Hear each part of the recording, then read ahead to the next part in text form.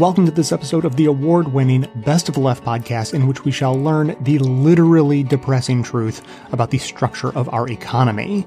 Before we get started, I have a few thoughts on this subject. First of all, I'm just back from vacation, which is exciting. First one in a long time, if ever, depending on how you calculate that. And I got to say, it was a bit like going to the dentist for the first time in 10 years. Like, it was very helpful, but you get the sense like, I'm going to need you to do this a lot more often to help get caught up on all the damage that's been done in the intervening time. So there will be more vacations coming soon. I'm already looking forward to that. And so today's episode is sort of answering the question, like, why haven't I gone on a vacation in 10 years? Why did it take me so long to think that was a good idea? And so just a quick recap of the last 10, 13 years or so. Not many listeners probably know these days that I burned out on Best of the Left within a year of starting it. I started the show in 2006 and burned out on it 8 months later because I worked so hard, such long hours, put out so many episodes, way overpromised, overcommitted, and then just thought, I can't do this, and thought I just needed to stop. The idea of dialing back seemed too difficult somehow, or not worth it. And so I completely burned out in 2006, having done that. And just, it wasn't a job. It was just a hobby. Burning out on a hobby is a strange thing to do. And yet I managed to do it. And then again, I mean, I'm sure there was instances in the intervening years, but again, in the summer of 2017, I think more people will recall that I had to actually dial back the number of episodes I was putting out, again, due to burnout, due to overwork. And then there are like the little details that no one knows about because there'd be no need to. But like, I often work late trying to meet artificial deadlines that I set for myself. So I'll work until 10 o'clock, 11 o'clock at night, later sometimes, trying to get a show out, gigantic air quotes, on time. And it's a strange phenomenon, but I'm sort of coming to terms with that. And today's episode is helping me understand how all of these sort of structures fit into place, not just in society, but in my own life, which I have to say is exciting because I think at long last, I have finally found an oppression that I can really relate to. As a straight white guy born into a supportive family in the middle class, there's not many structural oppressions that I deal with. Plenty that I'm aware of, plenty that I'm, sensitive to and fight against and all that. But there's just not many battles that I have to fight personally. And yet today's episode on the structures of our economy and even those I thought I had sidestepped in large part. I don't work an office job. I don't have a boss, those sorts of things. But the mentality of our economy seeped into me as much as it seeped into anyone. This is the ocean we're all swimming in and none of us are dry. So today's topic really resonated with me and helped explain a lot of my own actions to myself over the past decade or more. And so now I feel like I've come out on the other side with a bit of the zeal of the converted. I feel like I don't just need to take more vacations for my own personal mental health. I feel like I need to be out and proud about my vacations to help shift the cultural narrative we tell ourselves about how okay or not okay it is to take time away from work. So I thought that I had just gone from thinking that vacation was some sort of vaguely shameful thing to do to not shameful. Now it's only taken a couple of weeks. Now I've completely converted to no, I'm super proud of my vacations. I'm going to be really loud about it and talk about how important they are. So in short, that's what today's episode is about and how I personally relate to it. It's an extra long episode, so we don't have time for voicemails and things like that. It's an important topic. We're trying to decode the entire world here. That doesn't always fit into an hour. So just before we get started, a quick reminder that if you want to support the work we do, just $2 a month gets you an ad-free version of every episode, while full membership gets you that plus members-only bonus content with extra clips and commentary. And I know it sounds a bit out of place, right? I'm asking for money right after boldly talking about my intention to take a relatively large amount of vacation time by American standards. But this is exactly the point, right? We need a culture change, and change always starts with a little bit of discomfort caused by people who are willing to come out of the closet, stand up, be proud of their unpopular opinions, and then wait for the rest of society to catch up. So I hope to be a little bit of a part of that. So yes, I'm going to take vacation time, and also yes, I need your financial support to keep the show going. So if you get value out of the show and you can afford a few bucks a month to support the messages we're working to share, sign up at patreon.com/bestoftheleft or visit the contribute tab at bestoftheleft.com.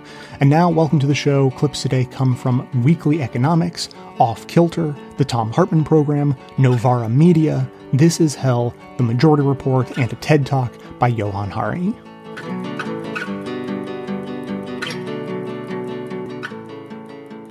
Some people are saying that we found ourselves in a mental health epidemic these days. Would you say that the reasons behind that are being adequately discussed? No, basically. I mean, I think there's a lot of conversation happening about the best ways to treat mental health, or to cope with having a mental health problem. So Time to Talk initiative, for example, like it's great. Like people should be talking more about their mental health. Reaching out is a good way to get help.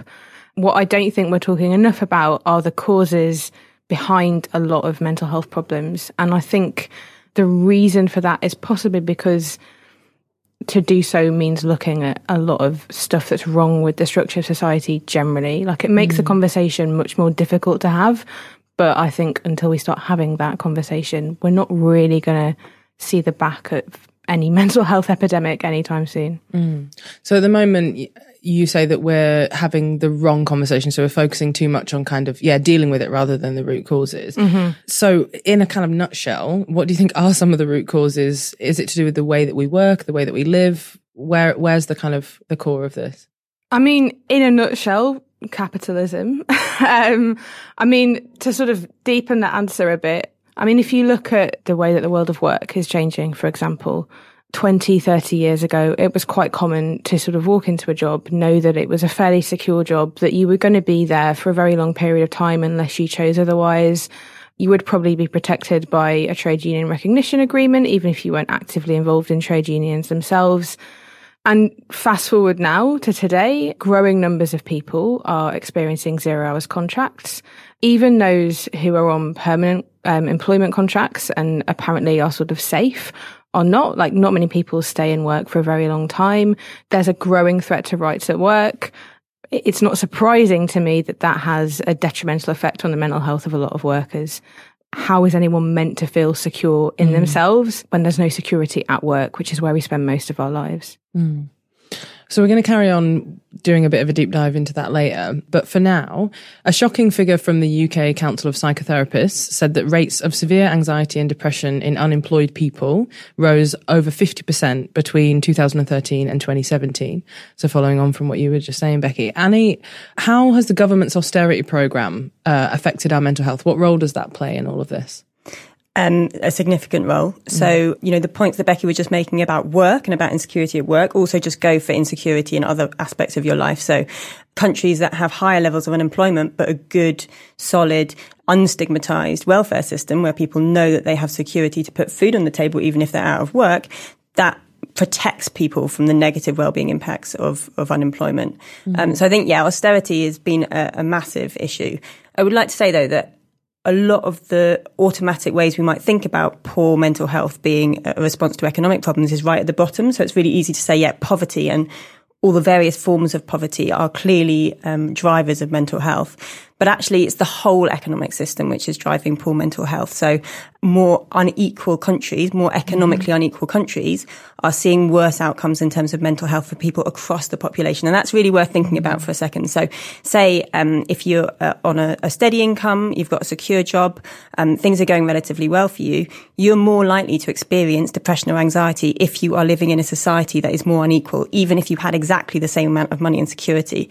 It's our whole kind of political economy, if you like, the whole kind of economy that we live in, with extreme and very corrosive levels of inequality. And often sort of behind that is a sort of sense of status anxiety, a sense of, I guess we start getting into sort of the crux of neoliberalism, right? Like very individualized, constantly trying to make it to the top. And that affects everyone, even if it affects the people who are struggling the most, the worst. We all lose out really in that kind of economic system.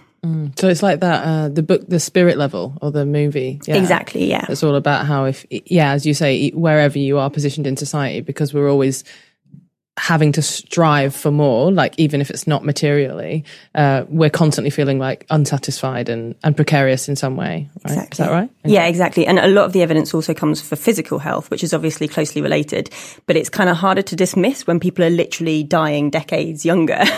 This is not people's, being overly sensitive about diagnosing their own anxiety. This is very physical reactions to the kind of society that we're living in. And it's interesting that life expectancy has stalled since 2011. And that's astonishing, really, in one of the richest countries in the world.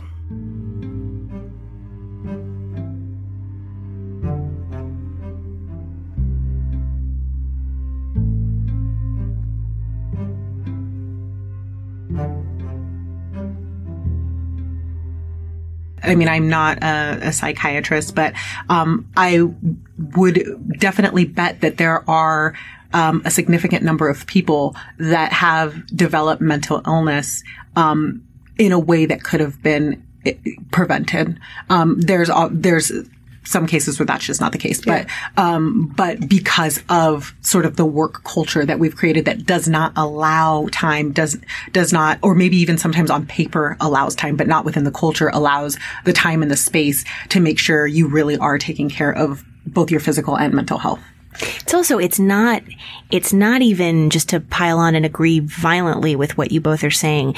It's not just that workplaces are not, necessarily supportive in the way that matches their values and their stated commitments, and you're talking about the culture as well, but there's also this just incredibly intense fear, and I'm saying this in part from my own personal experience, when it comes to the prospect of volunteering that you might actually be facing these kinds of challenges, because there's such a pressure to be superhuman, there's such a pressure to be perfect, even when you are, what anyone might understand would be crumbling under the weight of a great deal of pressure and stress. And I'm again saying this from personal experience. Depression has been new to me. Anxiety has been new to me, all related to, this, burnout phenomenon that we're talking about. But in a way where I will be the first to say I am terrified to say that to the people that I work with, let alone the people I work for. And I'm somebody who cares about and works on these issues. Mm-hmm. And I think that it's one of those situations where I think we have this culture, like you said, that makes you feel like you have to do it all. But I think part of what's inherent about that, and we talk about this a lot when we look at disability, is how that then affects on the other side, right? So how many people are doing everything they can and taking on as much as they can to fit some ideal that we've determined is worthy, that then finds themselves in a situation where maybe they no longer can work. And sometimes this is burnout. Sometimes it's, you gave the example before about somebody who's worked so hard and thrown their back out, to then your entire worth is washed away by this idea that now you cannot work in a work for pay, producing kind of way, that then you go from like this superhuman idea to feeling like you're worth nothing on top of everything else because of how much of our self-worth we attach to being able to produce. And so, when we talk about things like burnout, we're really talking about at least in our culture, people's self-esteem, people's self-worth, the amount that people think they're able to bring to the table. And then when the culture or the employer or even ourselves pushes us to a level where we are no longer healthy because of that, then blames that person, right? For where they have landed and what they now have to do to try to get themselves back. And on top of what they might be feeling about themselves, we've then, as a culture, then decided, oh, well, you have to take SSI, you're a moocher, or and so it's just like, it's a sort of damned if you do, damned if you don't kind of thing, right? Where if you try to take that time, I know we have even this culture now, with a lot of the startup culture where it's like unlimited vacation and things like that. But if you actually take your vacation, then you're not committed to your job, right? So it's just like, it really is, there's what is almost this no vacation winning. of which you speak? I'm so curious.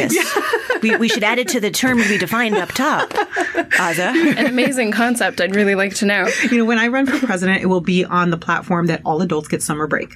Just, throwing that out there. 2020 is not too soon, Valerie Novak, which I said your last name, and I'm about to Twitter tag you so everyone can follow you so you can become Twitter famous enough that your presidential campaign can be self-financed. We got to get 65,000 signatures, 65,000 donations. I think I could do that on the promise of summer vacation for adults. Valerie's handle is at madtastically. That's correct because of language that we just talked about before. Now you know. I appreciate so much how you connected all those dots, and I just want to say I'm getting emotional listening to you because of how much it all resonates with me. So just thank you for giving voice to a lot of things that I think a lot of people might be listening to right now and hearing and going, boy, does that speak to me, and no one's ever actually said that in those terms. Yeah, and how many really great people are we losing, either in the workforce or on this earth, because we can't acknowledge maybe the worth of work that isn't 70 hours a week, right? Or that isn't paid labor. The amount of people who volunteer time, the little time that they have to do some of this work, that is discounted. And I know that because I've been that person trying to do the good work and landing myself in the hospital because I could not take that toxic stress anymore. And I am still here, but barely sometimes, right? And it's one of those situations where an hour or two later, I wouldn't have been. Right. And I mean, not to say that I'm some fantastic, great person, but I am a person that is willing to do this work that maybe would not have been here. If things had gone the way I planned them, because of some of those structures, right? And so I think it is something that we need to talk about, in a way that really is uplifting people, that says what you're able to offer is enough and I take it. And then also helping those people who maybe need to, within themselves relearn values, that say you're more than your output. And if I may jump in, I think one of the ways that we need to really be thinking about this is grounded in an anti-oppression analysis, because what this is, the prevalence of burnout, is an indictment of capitalism. And the fact that we see this so often in progressive movement spaces in particular is also an indictment of, even within our movements, the constant replication of the very structures that we are trying to fight against. We are not valued based on our wage labor output. We know that is inherently oppressive. We know that if you are Black and you are experiencing burnout, you are going to be substantially less likely to be able to take time off, even if you're in an institution that supports that, because of the ways in which we have very racialized and gendered expectations of how people can manage and push through things like burnout. We know the expectations on Black women to be strong and to be able to bear these Herculean burdens will play into the degrees to which we experience burnout, and ultimately the degrees to which we are pushed to a place where we can't handle it anymore.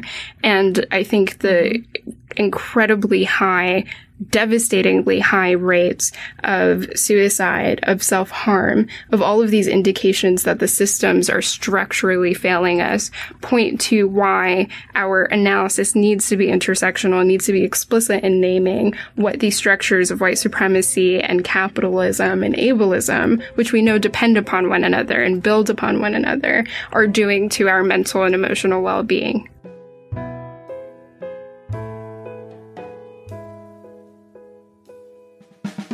If you can't remember the last time you refreshed your sock drawer, it's probably time for an upgrade to Bombas. Bombas socks are made with comfort innovations like arch support, a seamless toe, and a cushioned footbed, which is all sock speak for super comfortable. They come in hundreds of colors and styles, making them perfect for men, women, and kids. I've been a Bombas convert for a couple of years now. It's easy to continue to enjoy wearing them, but I am more interested in continuing to support them because of who they support. Since socks are the #1 requested item at homeless shelters, for every pair of socks you buy, Bombas will donate a pair to someone in need.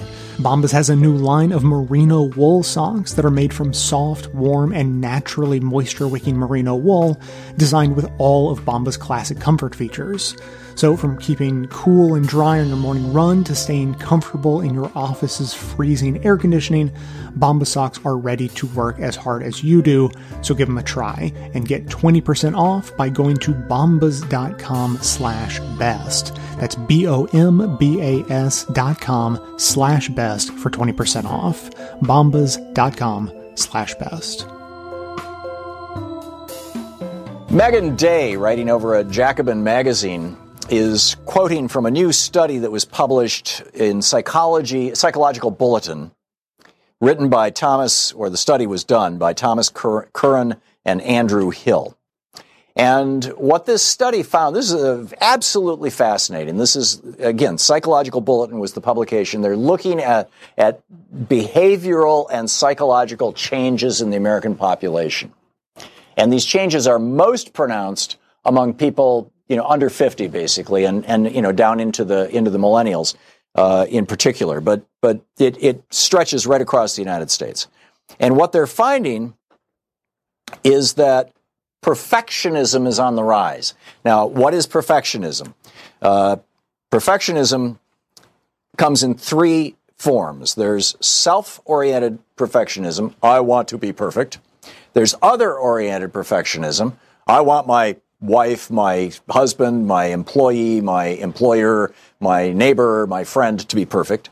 And then there's socially prescribed perfectionism, which is where the entire culture starts basically harassing us all to be perfect. They define this self-oriented perfectionism. They say all 3 types are on the rise. And this is a bad thing. This is causing an increase in suicides, an increase in anxiety, an increase in all kinds of problems. In fact, they write, unsurprisingly, societies governed by these values make people very judgmental and very anxious about being judged. It describes the feeling of paranoia and anxiety engendered by the persistent sensation that everyone is waiting for you to make a mistake so they can write you off forever. This hyper-perception of others' impossible expectations, writes Megan Day, causes social alienation, neurotic self-examination, feelings of shame and unworthiness, and a sense of self overwhelmed by pathological worry and a fear of negative social evaluation, characterized by a focus on deficiencies and sensitive to criticism and failure. Do you find yourself criticizing yourself as you go through the day? Oh, he shouldn't have said that. Oh, my God, I can't believe I did that. That's what we're talking about here. And people born in the United States, the United Kingdom, and Canada after 1989, these are, younger people, scored much higher than previous generations for all 3 kinds of perfectionism, and that scores increased linearly over time. Socially prescribed perfectionism has doubled, 100% increase. Young people's feeling of being judged harshly by their peers and the broader culture is intensifying with every passing year. So why would this be happening? Well, it turns out that this is the result of neoliberalism, which you could also call Reaganism or Thatcherism. Both the United States and the United Kingdom have been badly infected by this. And Germany, to some extent, this is part of the battle that's going on right now in the conservative base in Germany. The German conservatives are neoliberals, and it's just but that's a whole other conversation. So what they write about is neoliberal ideology. What is neoliberalism? Neoliberalism is the belief that markets, the looking at markets and noting, as Milton Friedman pointed out years and years ago, millions of decisions are made every second in marketplaces. And therefore, Friedman suggested, marketplaces are perfect. because they're like crowdsourced. Well, it's BS because marketplaces are actually created by both government and companies and manipulated by both government and companies. But nonetheless, neoliberalism is the ideology that what works for markets should work for politics and should work in our social lives. So, as Megan Day writes in Jacobin, neoliberal ideology reveres competition, discourages cooperation. See, prior to Reagan, we had a we society from the New Deal in 1933 all the way up to 1981. It was a we society. We were strengthening Social Security. We were strengthening Medicare and Medicaid. We were building, free college education all over the country. We were all in this together. Post-Reagan, it's the me society. Me. And it's atomizing, breaking up, shattering society and the standards of society, of the we society, of the I'm my brother's keeper, as one of our callers talked about yesterday. Neoliberalism destroys that. Reaganism and Thatcherism destroys that. So back to the article. Neoliberal ideology reveres competition, discourages cooperation, promotes ambition, and ties personal worth to professional achievement. You're only as good as how much money you make or how high you climb in the status hierarchy in your workplace. Unsurprisingly, societies governed by these values make people very judgmental and very anxious about being judged. And I think that the judgmentalism of Donald Trump is a great example of this. And the solution, by the way, to this, they say young people today are less interested in engaging in group activities for fun. Instead, they're putting all their efforts into achievement. The respect for peers is conditional on how good they are. This has produced an epidemic of serious mental illness. Perfectionism is highly correlated with anxiety, eating disorders, depression, and even suicidal thoughts. So how do we fix this? We repudiate neoliberalism. We say Reaganism was a huge mistake. This greed is good mentality, this me. Let's just reverse that and go back to building a we society. Of course, that's going to require getting the billionaires and their money out of politics.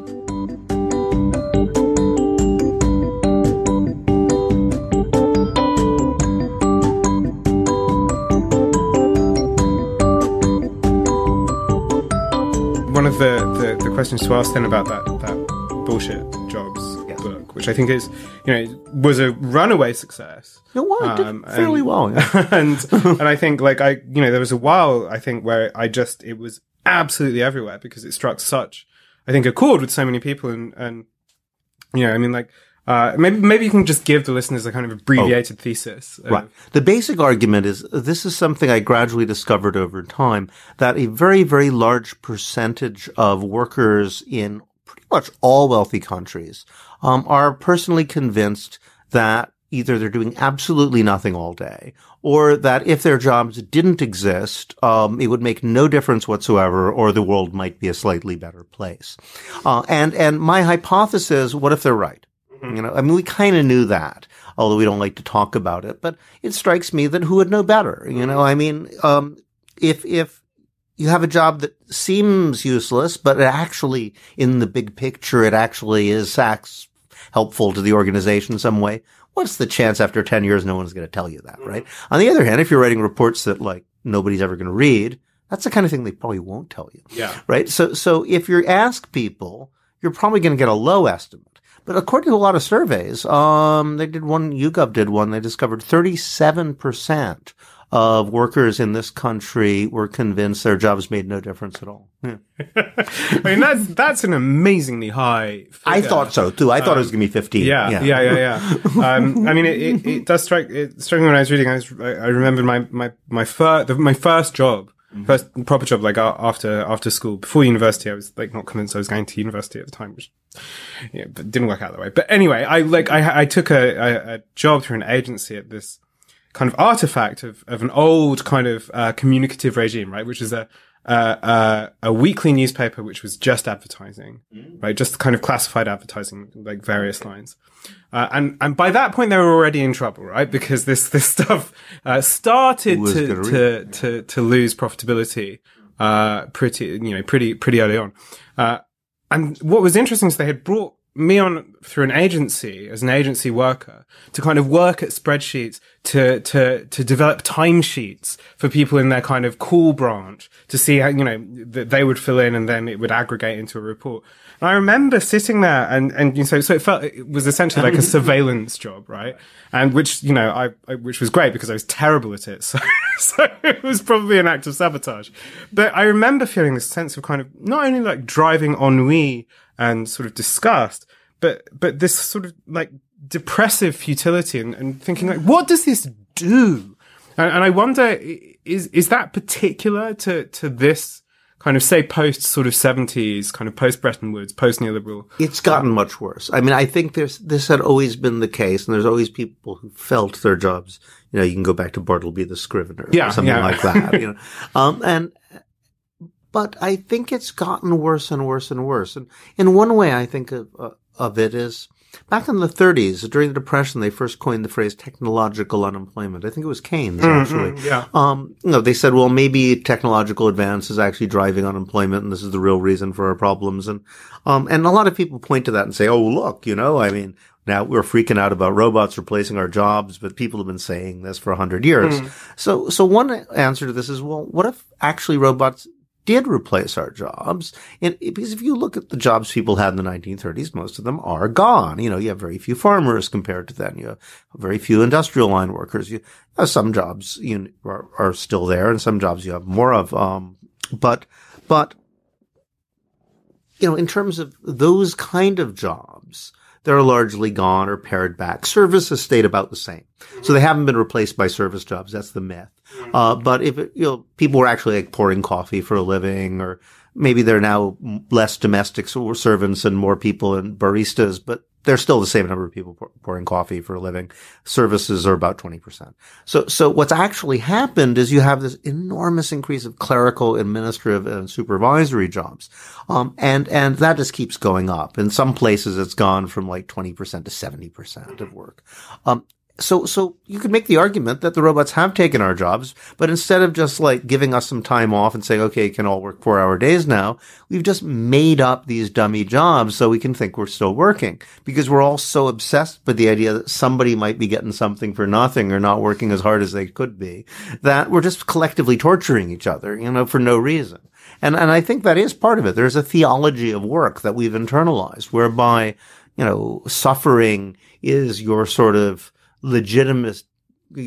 Work is almost a secular hair shirt, which gives you justification for your consumer pleasures, and that's what happens when they got rid of the labor theory of value, which everybody seemed to accept in the 19th century, that, work is what creates the world and we get our meaning from life by what we make. And, there was a huge war against that in the very early years of corporate capitalism. Guys like Andrew Carnegie and the other robber barons directly realized we need a cultural change, and they tried to engineer one.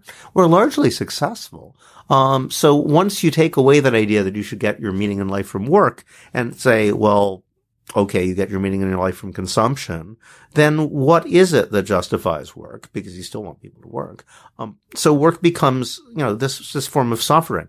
But we've gotten to this extraordinarily perverse stage where anything which makes the work more pleasant, therefore lowers its value. And it's actually quite true. Economists have confirmed this, actually, in many cases, that generally speaking, with a few well-vaunted exceptions like doctors and pilots and stuff, the more your work helps other people, the more useful your work, the less you're likely to get paid, and vice versa. But people actually think that's okay, because anything that makes the work more enjoyable, including just knowing that you're actually helping people and doing something nice for the world, actually means you suffer less, and therefore you should be paid less. I mean, it's striking, just thinking back to that kind of first job. I mean, obviously from my perspective, that job was nonsense, right? Like, I mean, but you're being paid for that quandary, when you're sitting there saying, what's the point? Yeah. That existential dread is what you're getting paid for.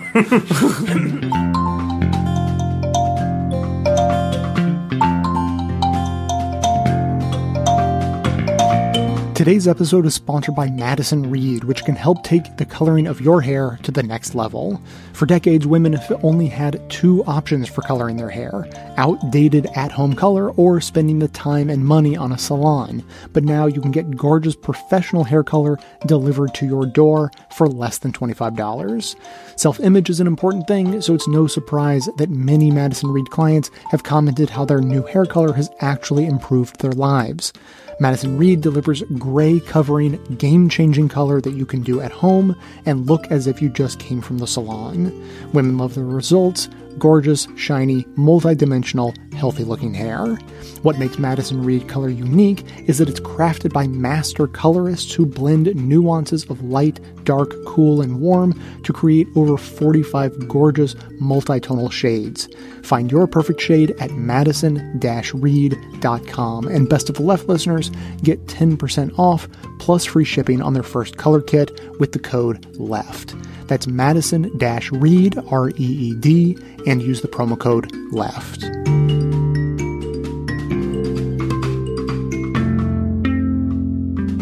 Because you write about pretending to work to appease a jealous boss. There may not even be an actual boss breathing down one's neck. In fact, usually there isn't.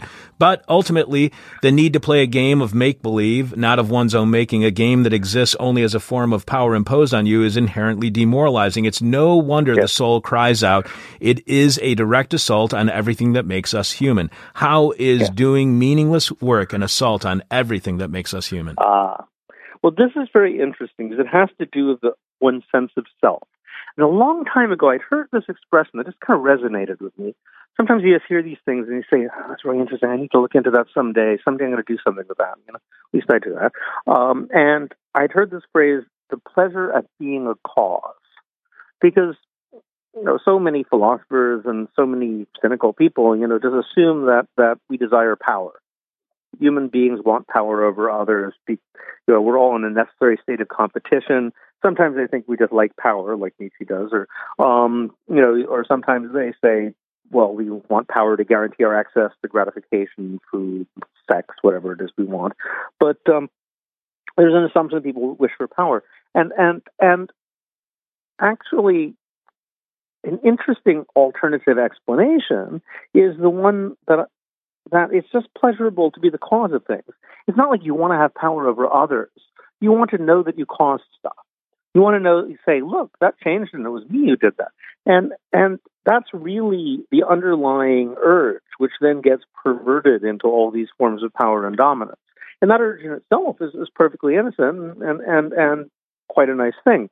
And there's a guy named Karl Gross. I'm not really sure how to pronounce the German word spelled G-R-O-O-S, but Gross. Anyway, he actually did psychological experiments where he discovered that children get their first sense of themselves as autonomous beings, independent of the world around it, when they realize that they can do things that have predictable effects on the outside world. So, like, maybe you're an infant, you move your arm and you knock something over. Say, oh, that's interesting. And then you do it again, and the same thing happens. You realize, oh, that's an object, and I'm me, and if I manipulate me in the right way, I can have an effect on it. And they just get really happy. This can be documented. They just laugh with just pure pleasure. And this is great. I can knock over a pen as much as I want. And this is like the sort of formative moment when you realize that you're actually a being. You exist. It's not when you stare in the mirror. Lacan is wrong, according to Gross. It's when you realize that you can have effects on the world. And that kind of happy delight, that feeling of this is so cool, I can affect things, sort of underlies your sense of yourself as a person and your sense of being in the world. So what I was suggesting is if you take that away, then, and people have done experiments with that. Okay, kid figures out that he can knock something over predictably and he's really happy. What happens if we change it so it doesn't work, And because they always set up these evil scenarios. And in fact, kids totally freak. They go from being intensely delighted to confusion, rage, and then almost catatonia. They withdraw from the world. So what I'm suggesting is what's happening in a BS job is analogous. And there's also an element of play. This is kind of interesting. because a lot of play is based on that. Why we enjoy play is our ability to sort of create a world, a make-believe world, is the ultimate extension of that, ability to be a cause and be separate from the world and also affect it, and the happiness it brings. But so all these make-believe worlds we create are extensions of that. But this is the opposite. This is a make-believe world you didn't create that's being imposed on you, where you have to pretend that you're doing something, but you're not. So it's a complete inversion of everything he was talking about. So in that sense, if your self and your sense of self and your joy in being a self is based on your ability to predictably have an positive effect on the world as you grow up to care affects others positively as well, then being forced into an imaginary situation where you're pretending to work but actually you're not against your will is the ultimate assault on that sense of self. You write that asserting oneself creatively or politically against pointless employment might be considered a form of spiritual warfare. What do you mean by spiritual warfare? How could challenging meaningless work and BS jobs be seen as a kind of spiritual violence? Well, so exactly in that sense. If your sense of self and being in the world is based on that is the human spirit in a way. That chuckling child who managed to knock something over and can do it regularly is your soul. This is your sense of what you are in the world. And any attack on that is an attack on the basis of your existence. This is a struggle for spiritual survival in a certain way. At least so could be so imagined. And it's, I wanted to put it in these strong terms partly because I want people to feel that they're not crazy, essentially. Because what we're taught is that we're a bunch of people who are essentially all a bunch of lazy scroungers. This is economic theory, just assumes this automatically.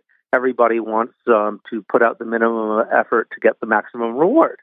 So invest the minimum resources and your own efforts are part of those resources to get the maximum out of it, profit. And that's what motivates all human beings to do everything. And it's rational and it's good, and they actually like that. People are like that. People should be like that. And if that were true, of course, if suddenly I get a job where I'm being paid a professional level salary to answer 2 phone calls a day, and otherwise just look busy, I would be delighted, right? I'm getting something for nothing. I have almost no effort whatsoever. And major rewards. So the rational economic actor should be pleased as punch, but the rational economic actor isn't pleased as punch. He's sitting there saying, why am I so upset? Why is this driving me crazy? And it's a real moral confusion results because you feel, I'm being made I'm a parasite, but I don't want to be a parasite. I'm being forced to be a parasite. I'm being forced to pretend I'm not a parasite. Am I allowed to complain? I feel miserable, but I have no justification for feeling miserable. But that makes it even worse. So, in a way, this is why I call it spiritual warfare. You're justified in a different sense of self. You need to assert that. And we need to change people's basic conceptions of what people are and what they're about. Just a couple more questions for you, David. One of the things that you point out is how meaningless work seems to be rewarded and now meaningful work isn't, and that those who are doing meaningless work are often politically motivated or encouraged to not be to be people who are opposed to those who are doing meaningful work. Mm-hmm. So why do we reward meaningless work and not meaningful work? And is the point of BS jobs by the boss to divide and conquer workers, to get those who are doing BS jobs to undermine those who are actually doing it, and to disempower those who have meaningful work? Well, whether they're doing it intentionally or not, it certainly has that effect. And you can't imagine that they don't notice that and that they're not at least a little bit pleased with it, I would say. One of the themes that really came up repeatedly is the weird way in which it's not just that the more your work benefits others, the less you're likely to get paid for it. It's that a lot of people actually seem to feel that's right. I mean, they don't feel it's right for them, right? They don't say, well, my work is useful and it's only right that I should get paid less than that guy who's just sitting in an office doing nothing all day. They don't say that. But in other ways they do. When they're talking about other people's jobs, And I noticed this politically, that right-wing populists managed to get people really angry about teachers. And at first, they tried to talk about school administrators, and school administrators actually are causing a lot of the problems in schools. And it didn't take off. No one cared. But then when they said teachers, skyrocketed, like it worked. So they gave up on the administrators. And similarly, auto workers. After the 2008 financial crash, the only people who really had massive economic penalties placed on them, because the bankers still got their bonuses, the executives in the various corporations that got bailed out didn't really have to make any sacrifices. Who had to make sacrifices? The guys who were actually making the cars, which is insane, because how did they, what did they do? But they caused this whole campaign about look at these guys, or, they're getting $25 an hour, but really they're getting $54 if you count the benefits. And of course you do that for any, right? And they made this whole campaign, which basically said, these guys get to make cars, and then they want middle-class lifestyles too. These guys get to teach children. There seems to be this idea that if you're doing something which actually benefits society, well, that should be enough. There's this resentment against them. And sometimes it's explicit. People will say, well, we wouldn't want people who are just motivated by money to teach our children, so it's only right that we don't pay teachers too much. And on the other hand, we do want people who are just motivated by money to do our banking, so apparently. So that's okay. So there seems to be this weird resentment of people who do things for any reason other than just the money. Even if it's that knowledge, that sort of warm feeling that you're contributing in some way to a society.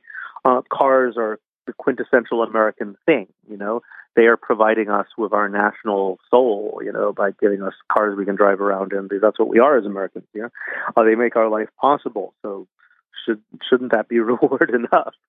And the same thing, you saw this in austerity in Europe. In the UK, notoriously, the Tories would cheer when they voted down bills to raise salaries of nurses and even cops, actually, emergency medical technology. I always use examples people you don't, but who have an obviously useful job would be the guy who gives you the information in the train station. If he wasn't there, I'd be in trouble, right?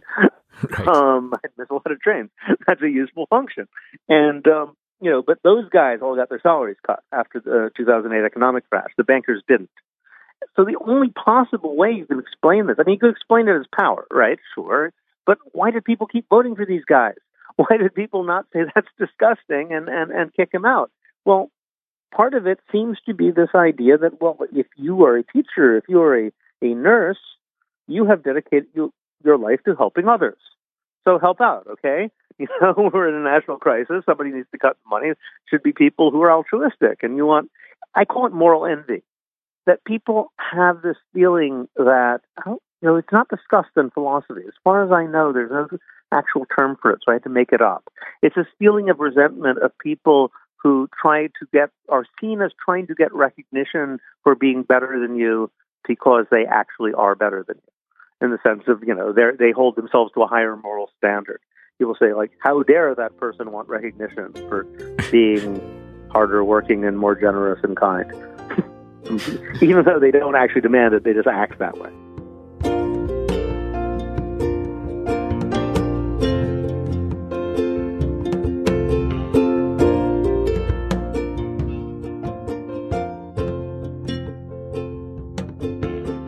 Let's start, since we were talking about that disconnection from meaningful work. Bregman cited Graeber's work on bullshit jobs, but let's talk about what you found in terms of this idea, and this is all premised on the idea that we may have within us a predisposition to depression, but that theoretically should not have changed over time in terms of the amount of people. But there could be environmental factors that I guess promote this innate potential to sadly, to flourish in this instance. Yeah. Everyone knows some people find it easier to put on weight and some people find it harder to put on weight. But everyone across American society has put on more weight over the last 40 years, right? A similar thing has happened with depression. Some people will find it easier to become depressed than others, but because of changes in the society, it's massively exploded. So work is a great example. I noticed that lots of the people I know who are depressed and anxious, their depression and anxiety focuses around their work. So I started to think, what's the evidence for this? Maybe the people I know are unusual. I looked at the best research on this. So Gallup, the opinion poll company, did a massive study of how do people feel about their work. It turned out 13% of us, 103%, like our work most of the time. 63% are what they called sleepworking. You don't like it, you don't hate it, you just kind of get through the day. And 24% of people hate and fear their jobs.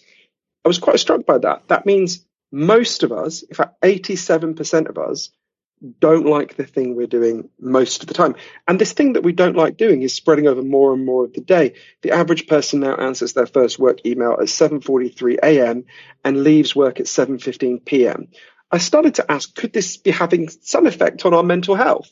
I learned that there was an amazing man who I then went to interview, an Australian social scientist called Professor Michael Marmot, who made a really important breakthrough on this in the 1970s. Professor Marmot discovered the key factor, it's not the only one, but the key factor that causes depression at work. If you go to work tomorrow and you have low or no control over your work, you are much more likely to become depressed and anxious. I think this is related to something that goes deeper than work, although it's a key part of this. Everyone listening to Majority Report knows that they have natural physical needs. Obviously, you need food, you need water, you need shelter, you need clean air. Over time, you need sex. If I took those things away from you, you'd be in real trouble real fast. But there's equally strong evidence that all human beings have natural psychological needs. You need to feel you belong. You need to feel your life has meaning and purpose. You need to feel that people see you and value you. You need to feel we've got a future that makes sense.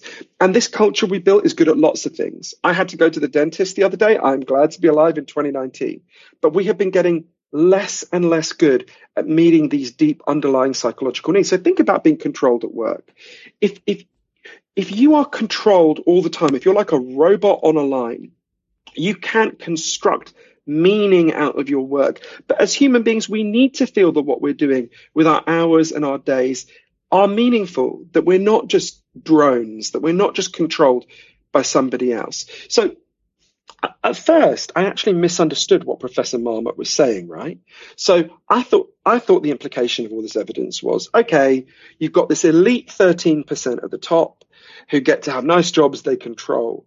And then everyone else is condemned to this misery. And I thought about my family, right? My grandmother's job was to clean toilets. My dad was a bus driver. My brother is an Uber driver. I thought, wait, are we just saying all these people are condemned to this misery? And Professor Marmot explained to me, it's not the work that makes you depressed. It's being controlled at work. And there's a solution for that. So I went to Baltimore to meet a woman called Meredith Keogh. And Meredith used to go to bed every Sunday night, just sick with anxiety. She worked in an office. As Meredith would tell you, it wasn't the worst office job in the world. She wasn't being bullied or harassed or anything, but it was really monotonous. And Meredith couldn't bear the thought this was going to be the next 40 years of her life until she retired. So one day with her husband, Josh, she did this quite bold thing. When people hear this, they're going to think I'm saying you should do this too. They're going to think I can't do this. And they're right. This is an argument for a structural change. So Josh had worked in bike stores in Baltimore since he was a teenager. And, you know, that's insecure, controlled work. You have no rights or very few rights. One day, Josh was sitting there in the bike store with his friends. They're fixing their bikes. And one of them just said, what does our boss actually do? They didn't hate their boss. He wasn't a particularly bad boss, but they were like, we seem to fix all the bikes and this other dude seems to make all the money. That's such a good deal for us. Josh and his friends decided they were going to, and Meredith decided they were going to set up a bike store of their own that worked on a different principle. So the previous place they worked was a corporation. This is a very recent human invention, right? Everyone listening knows how a corporation works. You've got the boss at the top, who's the dictator. And sometimes they're a nice dictator and sometimes they're Kim Jong-un, but you've got no say over that. Sometimes they listen, sometimes they don't. But if you don't obey the dictator, ultimately you're out of the organization, right? They decided they were going to set up a bike store that worked on an older American idea. The store they set up, Baltimore Bicycle Works, is a democratic cooperative, right? It's not a corporation. They don't have a boss. They take the decisions about the business together by voting once every couple of weeks. They share out the profit. They share out the good tasks and the shitty tasks, so no one gets stuck with the shitty tasks. If anyone wants to change the business, they can try and persuade their colleagues to do it, so no one is like a drone. You've got agency. And one of the things that was so striking to me, spending time in Baltimore Bicycle Works, was how many people there talked about how they had been depressed and anxious before, but were not depressed and anxious now, which is totally in line with Professor Marmot's findings, right? It's not like they quit their jobs fixing bikes and went off to become like Beyonce's backing singers, right? They fixed bikes before, they fix bikes now. What's the difference? Now they have control over their work. How many people do you know who are depressed and anxious at the moment, who would feel really differently if they had work that they controlled with their colleagues, where they had a say, where no one got stuck with the shitty tasks all the time? That's a very different way of spending our time. Now, that's a big structural change. There are lots of smaller things I talk about in Lost Connections that would deal with depression. But I would argue that move from a society dominated by corporations to every business being a democratic cooperative, and by the way, it's even more economically efficient. A study at Cornell University found that democratic businesses grow on average 4 times faster. That move, that shift, giving people back control over their work, that is an antidepressant. Anything that reduces depression should be regarded as an antidepressant. For some people, that will include chemicals, but precisely because the causes of depression are much deeper. So control and humiliation at work are a big factor. It's one of the 9 causes that I talk about. You can see, because the problem is deeper than our biology, the solutions have to be wider than just looking at our biology. Early in the book, you write about the in the 70s where they had the checklist for reasons for depression, and I think one of them was like mourning. Talk about that dynamic, how they sort of, if someone you knew died, they were like, oh well, that's not actually, you don't have depression because you should be upset about that. But so this tells you something really profound about how we misunderstand pain in this culture. So in the 1970s. The American Psychiatric Association, the APA, decided they were going to standardize how they diagnose depression and anxiety across the country, which is a good idea. So they drew up, it's kind of simple, they just drew up a checklist of 10 symptoms, kind of obvious things like crying all the time, feeling life is not worth living. And they send them out to doctors all over the US, and they say, if your patients show more than 5 of these 10 symptoms for more than 2 weeks, diagnose them as mentally ill, do what you can. So doctors start using this. But after a while, they come back and they go, look, we've got a bit of a problem here. If we use this guideline, we're going to have to diagnose every grieving person as mentally ill, because this is how you feel when someone you love dies. And the APA were like, shit, that's not what we meant. So they added something that became known as the grief loophole. They said, okay, if anyone shows more than 5 of these 10 symptoms for more than 2 weeks, they're mentally ill, unless someone they love in their family has died in the last year, in which case they're not mentally ill. It's totally normal to feel like that. Don't pathologize them. But of course, that begs the question, well, hang on a minute. So this is a brain disease. This is just a problem in your brain that can just be identified on a checklist, unless someone you love has died. Why is that the only situation where you're allowed to feel like this without being told you're mentally ill? Why not if you've lost your job? Why not if you've lost your home? Why not if you're stuck in a job you hate for 40 years? Everyone can fill in a load of scenarios. But that was such an inconvenient, as Dr. Joanne Cacciatore, who's one of the leading experts on this, put it to me, that requires you to look at context. We don't have a mental health system that is designed to look at context. We're designed to just identify things on a checklist. This was such an inconvenient conversation that the APA just got rid of the grief loophole. So now, if your child dies at 10 a.m. and you're still showing all the symptoms of grief at 10:30 a.m., you can be diagnosed as mentally ill. In fact, nearly 10% of all grieving parents are diagnosed and drugged in the first 48 hours after their child dies. And as Dr. Cacciatore put it to me, this shows we just don't understand pain, right? Grief is not a mental illness. We grieve because we have loved. This is a necessary human response. And I think it tells us something really interesting and important, that grief and depression have the same symptoms. I think part of what depression is grief for your own life not going how it should. It's grief for your own needs not being met. Now, if you are, when someone we love dies, we can't fix that, right? We can hold the people who survive. We can honor the memory of the person who's died, but we can't bring back the dead. But when we're grieving for our own lives, we can together, not in this individualistic neoliberal way, but together as citizens, we can change these factors, right? You mentioned our mutual friend, Rutger Bregman, who's a wonderful person who I interviewed for my book, Lost Connections, because he's talked a lot about one of these key antidepressants, right? So we talked about the incredible financial insecurity that has spread across this culture, right? As wealth has been sucked up to the top, right? As Bernie says, the top 3 richest people in this country have more money than the bottom half of the country, right? The whatever it is, the 6 heirs of the Walmart fortune who did nothing to earn their money, their heirs have more than the bottom 100 million Americans. So in Canada, they did an experiment with what we can do about that. In the early 1970s, the Canadian government chose, genuinely at random, a town in Manitoba called Dauphin. And they said to a huge number of people in that town, okay, guys, from now on, we're going to give you a guaranteed minimum income. There's nothing you have to do in return for it. And there's nothing you can do apart from going to prison that means that we'll take it away from you. We just want you to have a good, secure life. It was the equivalent, converted into US dollars and converted into today's money, of $12,000 a year. So not so much that you're going to live well, but you're not going to be homeless if you've got $12,000 a year. And this was monitored to see what happened. A wonderful person who I interviewed called Dr. Evelyn Forget did the best research on this. Loads of things happened, but to me, the most important is there was a really big fall in mental health problems across the board. Mental health problems that were so severe, people had to be shut away in psychiatric hospitals. That alone fell by 9% in 3 years, right?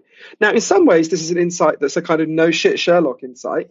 Being financially insecure makes you feel terrible, and dealing with that financial insecurity makes you feel better. As Dr. Forget puts it to me, a universal basic income is an antidepressant, right?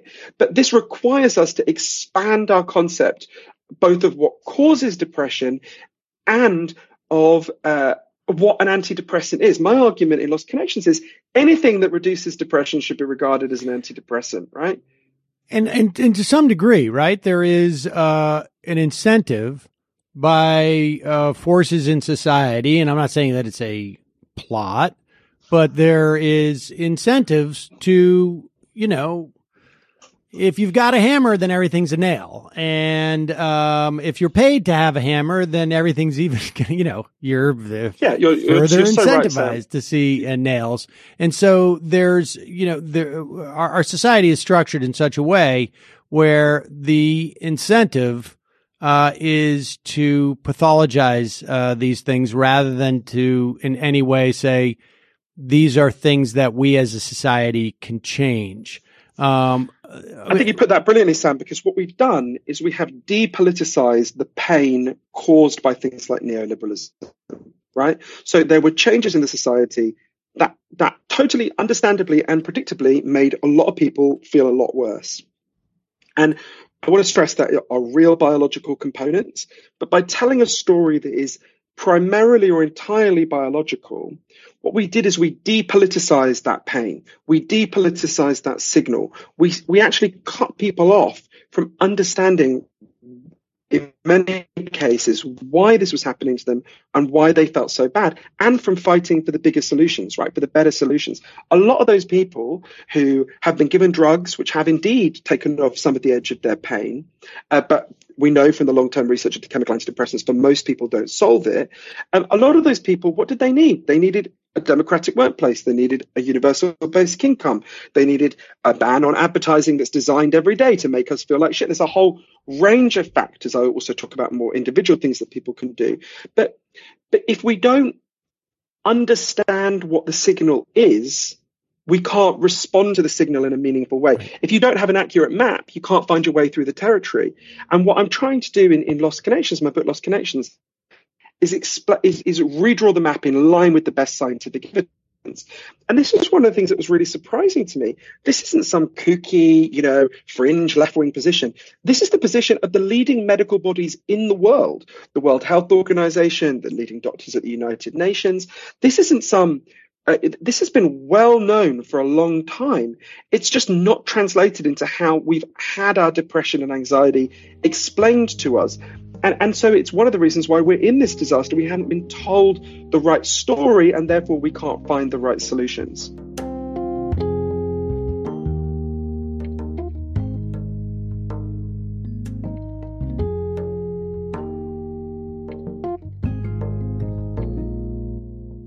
So far, we have scientific evidence for 9 different causes of depression and anxiety. 2 of them are indeed in our biology. Your genes can make you more sensitive to these problems, though they don't write your destiny. And there are real brain changes that can happen when you become depressed that can make it harder to get out. But most of the factors that have been proven to cause depression and anxiety are not in our biology. They're factors in the way we live. And once you understand them, it opens up a very different set of solutions that should be offered to people alongside the option of chemical antidepressants. For example, if you're lonely, you're more likely to become depressed. If when you go to work, you don't have any control over your job, you've just got to do what you're told, you're more likely to become depressed. If you very rarely get out into the natural world, you're more likely to become depressed. And one thing unites a lot of the causes of depression and anxiety that I learned about. Not all of them, but a lot of them. Everyone here knows you've all got natural physical needs, right? Obviously, you need food, you need water, you need shelter, you need clean air. If I took those things away from you, you'd all be in real trouble real fast. But at the same time, every human being has natural psychological needs. You need to feel you belong. You need to feel your life has meaning and purpose.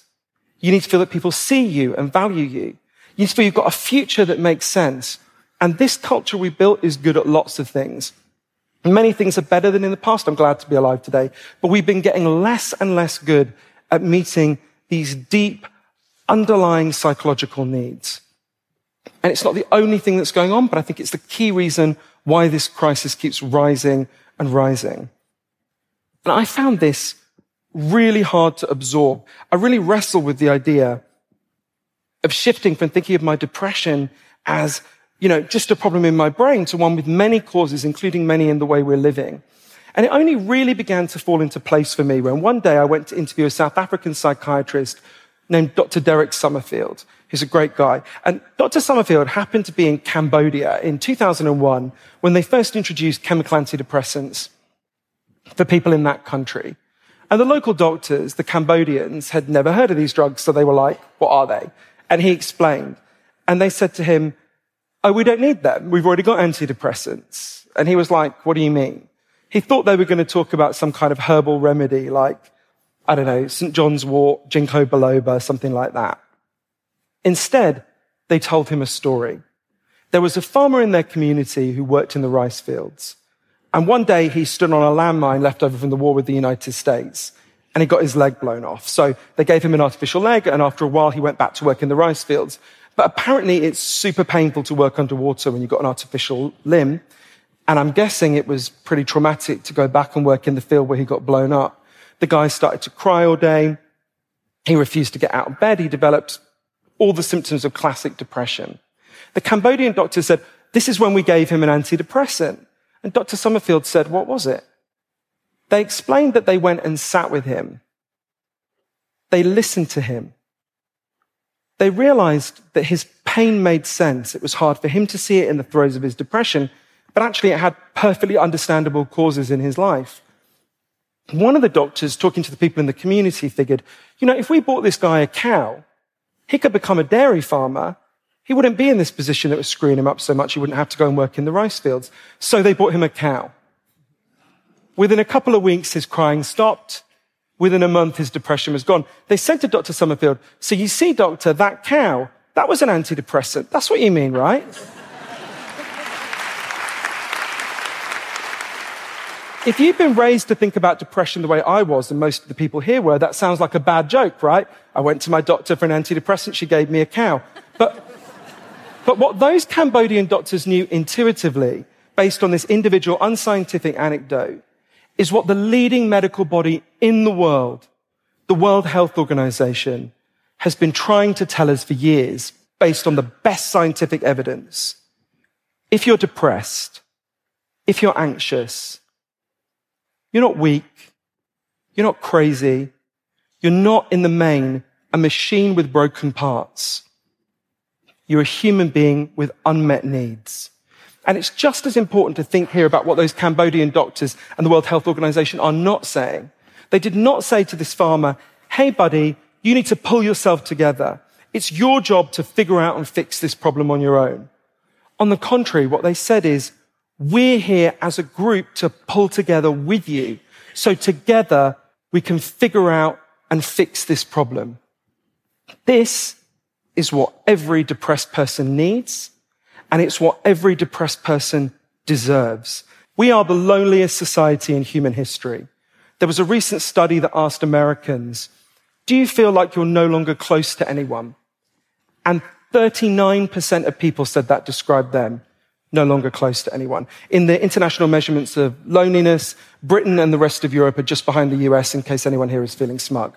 And I spent a lot of time discussing this with the leading expert in the world on loneliness, an incredible man named Professor John Cacioppo, who was at Chicago. And I thought a lot about one question his work poses to us. So Professor Cacioppo asked, why do we exist?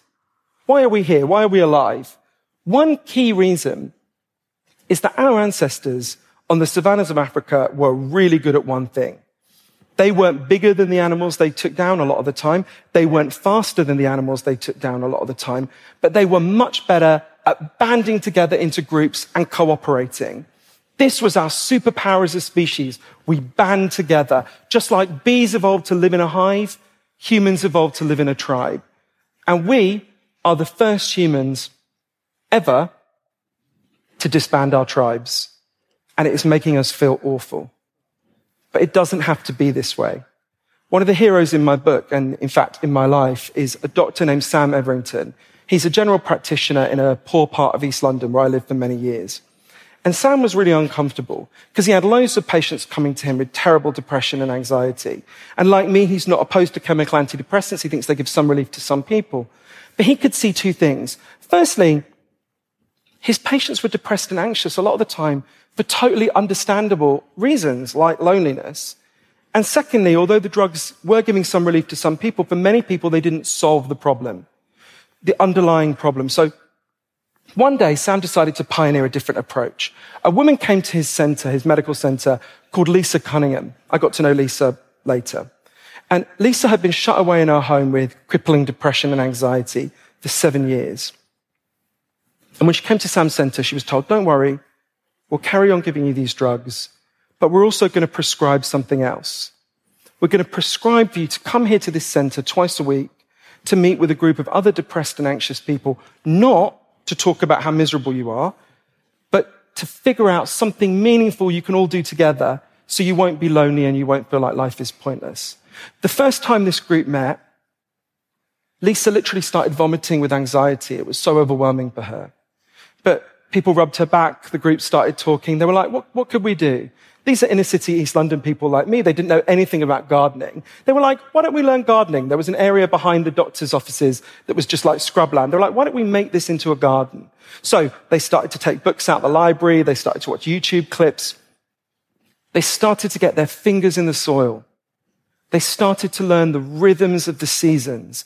There's a lot of evidence that exposure to the natural world is a really powerful antidepressant. But they started to do something even more important. They started to form a tribe. They started to form a group. They started to care about each other.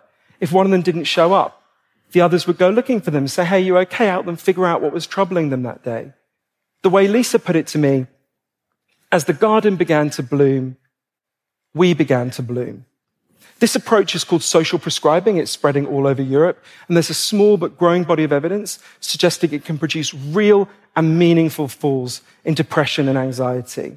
And one day I remember standing in the garden that Lisa and her once depressed friends had built. It's a really beautiful garden. And having this thought, it's very much inspired by a guy called Professor Hugh Mackay in Australia. I was thinking, so often when people feel down in this culture, what we say to them, I'm sure everyone here said it, I have, is we say, oh, you just need to be you. Be yourself. And I realized actually what we should say to people is, don't be you. Don't be yourself. Be us. Be we. Be part of a group. The solution to these problems does not lie in drawing more and more on your resources as an isolated individual. That's partly what got us into this crisis. It lies on reconnecting with something bigger than you. And that really connects to one of the other causes of depression and anxiety that I wanted to talk to you about.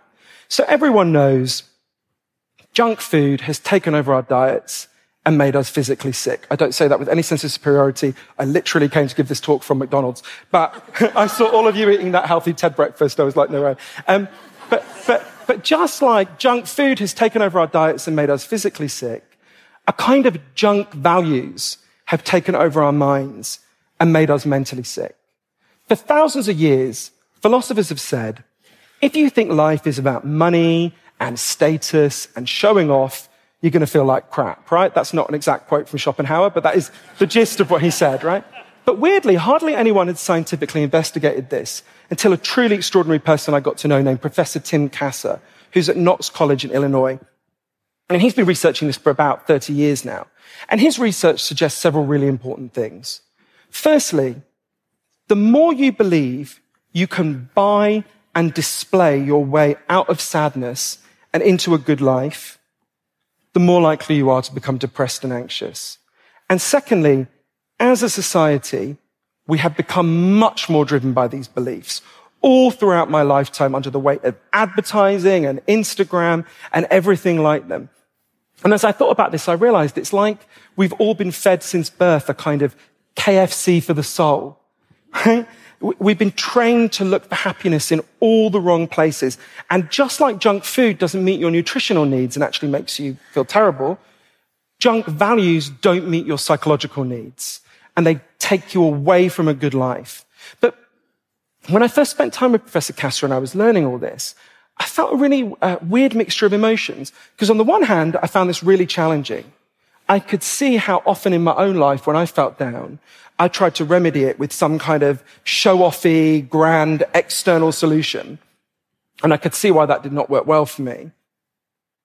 But I also thought, isn't this kind of obvious? Isn't this almost like banal, right? If I said to everyone here, none of you are going to lie on your deathbed and think about all the shoes you bought and all the retweets you got, right? You're going to think about moments of love and meaning and connection in your life. I think that seems almost like a cliche, but I kept talking to Professor Kasser and saying, why am I feeling this strange doubleness? And he said, well, at some level, we all know these things, but in this culture, we don't live by them. We know them so well, they become cliches, but we don't live by them. And I kept asking, well, why? Why would that be? Why would we know something so profound but not live by it?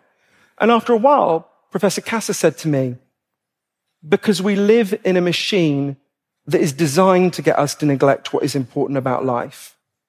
I had to really think about that, because we live in a machine that is designed to get us to neglect what is important about life. And Professor Kasser wanted to figure out if we can disrupt that machine. He's done loads of research into this. I'll tell you about one example, and I really urge everyone here to try this with their friends and their family. So with a guy called Nathan Dungan, he got a group of teenagers and adults to come together for a series of sessions over a period of time to meet up. And part of the point of the group was to get people to think about a moment in their life they have actually found meaning and purpose. For different people, it was different things. Some people, it was playing music, writing, helping someone. I'm sure everyone here can picture something, right?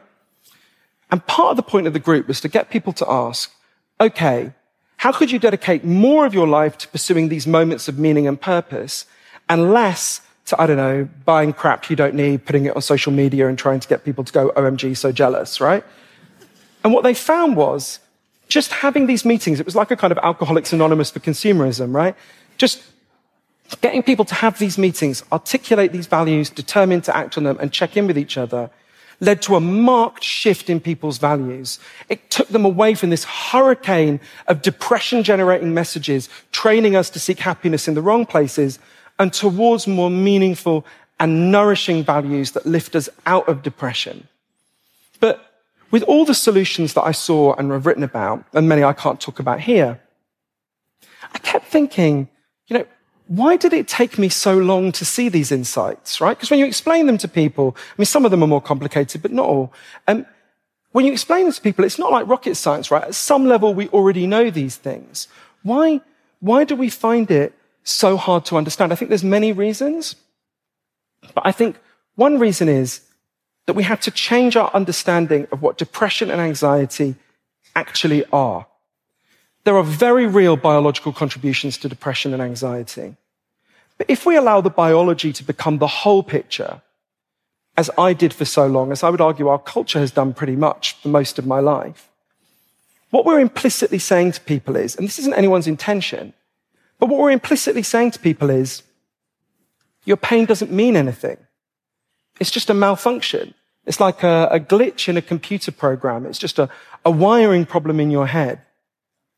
But I was only able to start changing my life when I realized your depression is not a malfunction. It's a signal. Your depression is a signal. It's telling you something.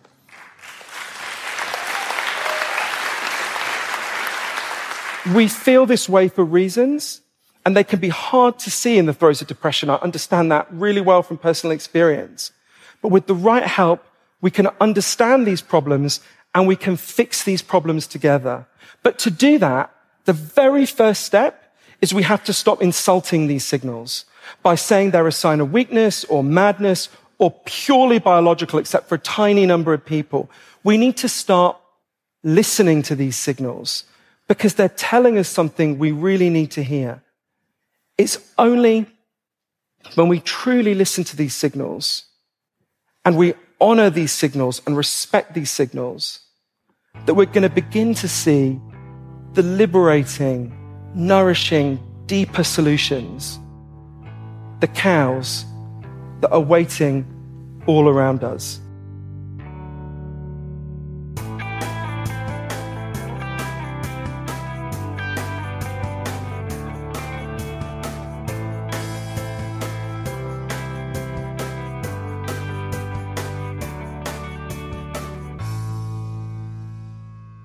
We've just heard clips today, starting with Weekly Economics discussing how capitalism is damaging our mental health. Off Kilter shared personal experiences with burnout and how progressives tend to reproduce the conditions we're fighting against. Thom Hartmann explained a study that links neoliberalism to perfectionism and degrading mental health. Novara Media spoke with David Graeber, first about Bullshit Jobs, followed by This Is Hell, who also spoke with David Graeber.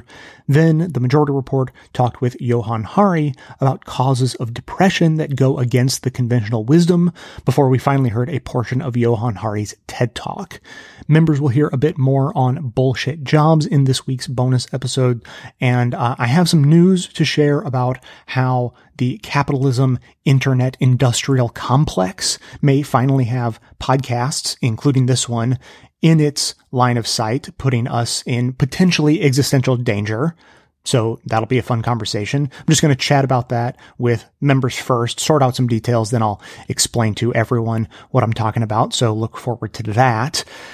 To hear that and all of our bonus content, plus ad-free versions of every regular episode, sign up as a patron of the show at patreon.com/bestofleft. As I said, today's topic went extra long, obviously, so we're going to wrap up right here and pick up our ongoing conversation next time. Keep the comments coming in at 202-999-3991. Thanks to everyone for listening. Thanks to those who support the show by becoming a member or making donations of any size at patreon.com/bestofleft.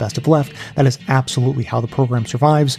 Of course, everyone can support the show just by telling everyone you know about it and leaving us glowing reviews on Apple Podcasts and Facebook to help others find the show. For details on the show itself, including links to all of the sources and music used in this and every episode, all that information can always be found in the show notes on the blog and likely right on the device you're using to listen. So coming to you from far outside the conventional wisdom of Washington, D.C., my name is Jay, and this has been the Best of the Left podcast, coming to you twice a week, thanks entirely to the members and donors to the show from bestoftheleft.com.